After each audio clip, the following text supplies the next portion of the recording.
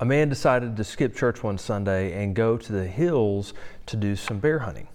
As he rounded the corner on a perilous twist of the trail, he and a bear collided, sending him and his rifle tumbling down the mountainside. Luckily for him, he was able to grab his rifle and, with just one shot to save himself, take out the bear. The gunshot went off, and unfortunately, it was a miss. Now, the bear was charging after him, and there was no time to reload his gun. So the man began to pray. He said, "Oh Lord, I'm sorry for skipping church today to come out here to hunt. Please forgive me and just grant me one wish. Please make a Christian out of that bear coming at me. Please, Lord. Amen."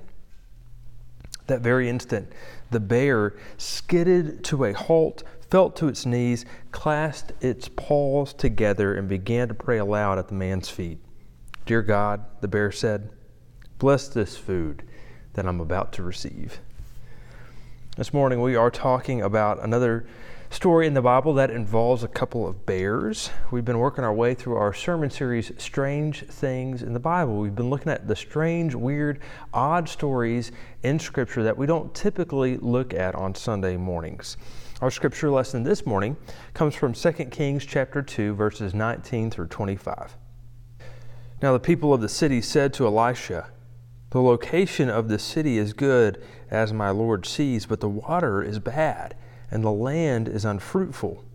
He said, "Bring me a new bowl and put salt in it." So they brought it to him. Then he went to the spring of water and threw the salt into it and said, "Thus says the Lord, I have made this water wholesome. From now on, neither death nor miscarriage shall come from it." So the water has been wholesome to this day, according to the word that Elisha spoke. He went up from there to Bethel, and while he was going up on that way, some small boys came out of the city and jeered at him, saying, "Go away, bald head! Go away, bald head!" When he turned around and saw them, he cursed them in the name of the Lord. Then 2 she-bears came out of the woods and mauled 42 of the boys.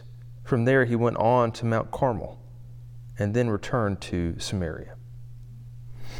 Last week we talked about the story of Elijah, who was fed by the ravens. Elijah was a well-known and beloved prophet. He spoke out against idol worship. He stopped the rain from falling. He raises a boy back to life. He brings back the rain. He splits the Jordan River, and he even takes on the prophets of Baal in a fiery showdown.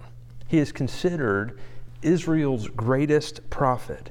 And at the end of his life, he is spared from death and is taken up to heaven in a chariot of fire. Elijah followed by Elisha. So we had Elijah with a J, who was followed by Elisha with an S. And Elisha carries on the mission of his mentor. In fact, Elisha even receives a double portion of Elijah's mighty spirit and power. So his ministry, his future looks very promising. And Elisha is a young prophet who instantly receives all of this power, all of this authority. And in his first act as a prophet, Elisha performs a good deed to help a whole community of people. In the city of Jericho, there was polluted, toxic water that was poisoning the land and the people. So Elisha sprinkles some salt into the water, and in this amazing prophetic act, the toxic water is transformed into clean, wholesome drinking water. He heals this spring of water and removes all of its impurities. So we see that Elisha is off to a great start. He is following in his mentor Elijah's footsteps, and he is fulfilling his role as God's prophet. His next prophetic act, however, is not quite as virtuous. As he travels to the village of Bethel, a group of small boys come out and they start making fun of his bald head. "Get out of here, bald head. Get out of here, baldy." And in response, Elisha curses the boys. And then all of a sudden, 2 mama bears come out of the woods and maul 42 of the boys. And I don't think I'm exaggerating when I say that this is a grisly tale. It's a little bit unbearable, I guess you could say. But honestly, this is one of the most difficult, challenging, and gruesome stories that we have in the Scriptures. Theologian and scholar Chad Bird offers this reflection on the first time that he encountered the story of Elijah and the bears as a kid in Sunday school. I wouldn't soon forget that Sunday school lesson. The artwork told the whole story. There stood a prophet with a rapidly receding hairline, teeth gritted, his arms waving menacingly. Before him was a group of boys just about old enough for t-ball, as two she-bears gnawed and tore at their limbs. According to my Sunday school teacher, the moral of the Bible story was this: pay honor to your elders, your church leaders, or you might too suffer a similar fate from the God who will not be mocked, or let his prophets be mocked. As I reflect on this story some 40-odd years later, it seems I've spent just as much of my life unlearning bad biblical interpretation as I've spent learning good interpretation. This is an incredibly unusual story, and there's a lot going on here. This group of small boys come out of nowhere, and they just start making fun of Elisha's bald head. But most scholars agree that these small boys weren't exactly children. Scholars claim that the phrase small boys isn't the most accurate translation. The Hebrew actual translation phrase should be translated as not small boys, but young men. So these young men come and they start bullying Elisha and making fun of his bald head. And as I was thinking about this story, I was thinking about how bullying can often seem innocent at first. It can seem like it's no big deal, but the effects of bullying can be disastrous. According to a study from 2019, almost 1 out of every 4 students, about 25%, report being bullied during the school year. But I love what Mr. Rogers has to say about the issue of bullying. He writes, "When I was a kid, I was shy and overweight. I was a perfect target for ridicule. One day, how well I remember that day, and it's more than 60 years ago, we got out of school early and I started to walk home by myself. It wasn't long before I sensed I was being followed by a whole group of boys. As I walked faster, I looked around and they started to call my name and came closer and closer and get louder and louder. Freddie, hey, fat Freddie, we're going to get you, Freddie. I resented those kids for not seeing beyond my fatness or my shyness. And I didn't know that it was all right to resent it, to feel bad about it, even to feel very sad about it. I didn't know it was all right to feel any of those things because the advice I got from the grown-ups was, just let on you don't care, then nobody will bother you. What I actually did was mourn. I cried to myself whenever I was alone. I cried through my fingers as I made songs on the piano. I sought out stories of other people who were poor in spirit, and I felt for them. I started to look beyond the things that people did and said, and little by little, I concluded that Saint-Exupéry was absolutely right when he wrote The Little Prince. What is essential is invisible to the eyes. So after a lot of sadness, I began a lifelong search for what is essential. What is it about my neighbor that doesn't meet the eye? Let on, you don't care, and nobody will bother you. Those who gave that advice were well-meaning people, but of course I did care, and somehow along the way, I caught the belief that God cared too, that the divine presence cares for those of us who are hurting, and that presence is everywhere. I don't know exactly how this came to me. Maybe through one of my teachers or the town librarian, maybe through a musician or minister, definitely across someone on holy ground. And of course, it could have come from the grandfather I was named for, Fred McFeely, who used to say to me after we'd had a visit together, "Freddie, you made this day a very special day for me." My hunch is that at the beginning of my belief in the caring nature of God, came from all those people, all those extraordinary, ordinary people who believed that I was more than I thought I was. All those saints who helped a fat, shy kid to see more clearly what was really essential. Elisha is bullied by this group of young men, and as we all know, words can cause real and lasting damage. These bullies point out Elisha's deepest insecurity. They catch him when he's alone, when he's most vulnerable, and Elisha responds like so many others when they are backed into a corner.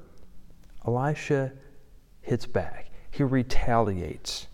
You've heard the phrase, hurt people, hurt people? Well, Elisha, with all of his prophetic power and authority, curses these young boys in the name of the Lord. Notice that it's not God who sends this curse, but it's Elisha doing this in the name of the Lord. This curse came from Elisha. Now, God honors the divine authority that he gives Elisha, but I doubt that God is endorsing his actions here. I wonder how many of us have done wrong under the guise of doing it in the name of the Lord. Throughout our history, how often have we seen Christians bullying and manipulating and controlling and killing others, all the while doing it in the so-called name of the Lord? With great power comes great responsibility, and I can't help but think that Elisha is abusing his power. Elisha curses these boys, and 2 she-bear attack 42 of the young men. That punishment doesn't really seem to fit the crime. Elisha's harsh reaction against these young men seems completely out of proportion. Elisha seems unhinged, cruel, petty, vindictive. And throughout the centuries, biblical scholars, however, have made attempts to try to exonerate Elisha. They try to minimize and explain away and justify his actions. They say things like, well, the translation is wrong. It's not small children, it's really young men, and that somehow makes it okay. They say that the mocking about his baldness isn't so much about him being bald, but they're really attacking his prophetic authority. They say that the boys aren't really even mocking Elisha as much as they're mocking God. They make every excuse and make every justification, they make every argument. But no explanation that I have come across is convincing. My interpretation of this scripture is that this is a story of what not to do. This is a cautionary tale of how not to respond in the face of adversity. This is what we should not do. This is how we should not act as God's people. And I think that we see a much better example of how we should act and behave through the person of Jesus Christ, the Son of God. In the Gospel of Luke, there's this encounter when Jesus is rejected in a village in Samaria. They refuse to welcome Jesus into their village. And so when the disciples, James and John, saw this, they said, "Lord, do you want us to call fire down from heaven to consume them, just as Elijah did?" But Jesus turned and spoke sternly to them, and they went on to another village. Then there's another encounter when Jesus is on his way to the cross, and the Roman soldiers, they strip off his clothes, they beat him, they spit on him, they put this scarlet robe on him, they place a crown of thorns on his head and a staff in his right hand, and they kneel in front of him and they mock him and they say, "Hail, King of the Jews." And Jesus remains silent. And then when Jesus is on the cross, the scribes and the religious leaders mock him. They say, "He saved others, but he can't save himself. He's the King of Israel. So let him come down from the cross now. Then we'll believe in him. He trusts in God, so let God deliver him now if he wants to. He said, 'I'm God's son.'" And again, Jesus remains silent through it all. The only response Jesus offers to those who are killing him is, "Father, forgive them, for they know not what they're doing." If anyone ever had a reason to call down fire from heaven, it was Jesus. If anyone ever had a reason to call 2 she-bears out of the woods, It was Jesus. If anyone ever had reason to respond with violence and to defend himself with the power and authority of God, it was Jesus. But he doesn't. He remains silent. He remains nailed to the cross. He shows restraint. When we are faced with adversity, when we are bullied, when we are challenged, when we are harmed, we have a choice to make. Are we going to hit back? Are we going to respond by causing more harm? Are we going to get revenge, get even? Because we can certainly justify doing that, can't we? We can come up with all sorts of reasons why it's okay. But there is no life in that. There's no hope in that. There's no Christ in that. Revenge keeps the pain and the suffering in circulation.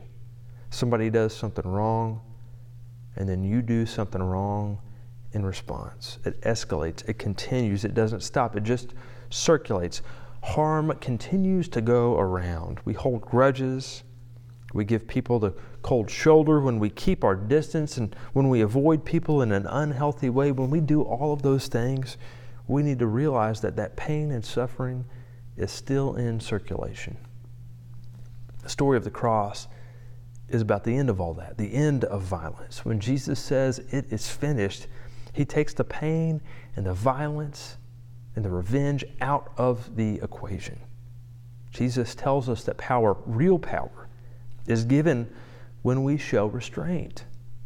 Real power is given when we deny ourselves. Real power is given when we serve others. Real power is given when we stop the harm and when we seek paths of forgiveness.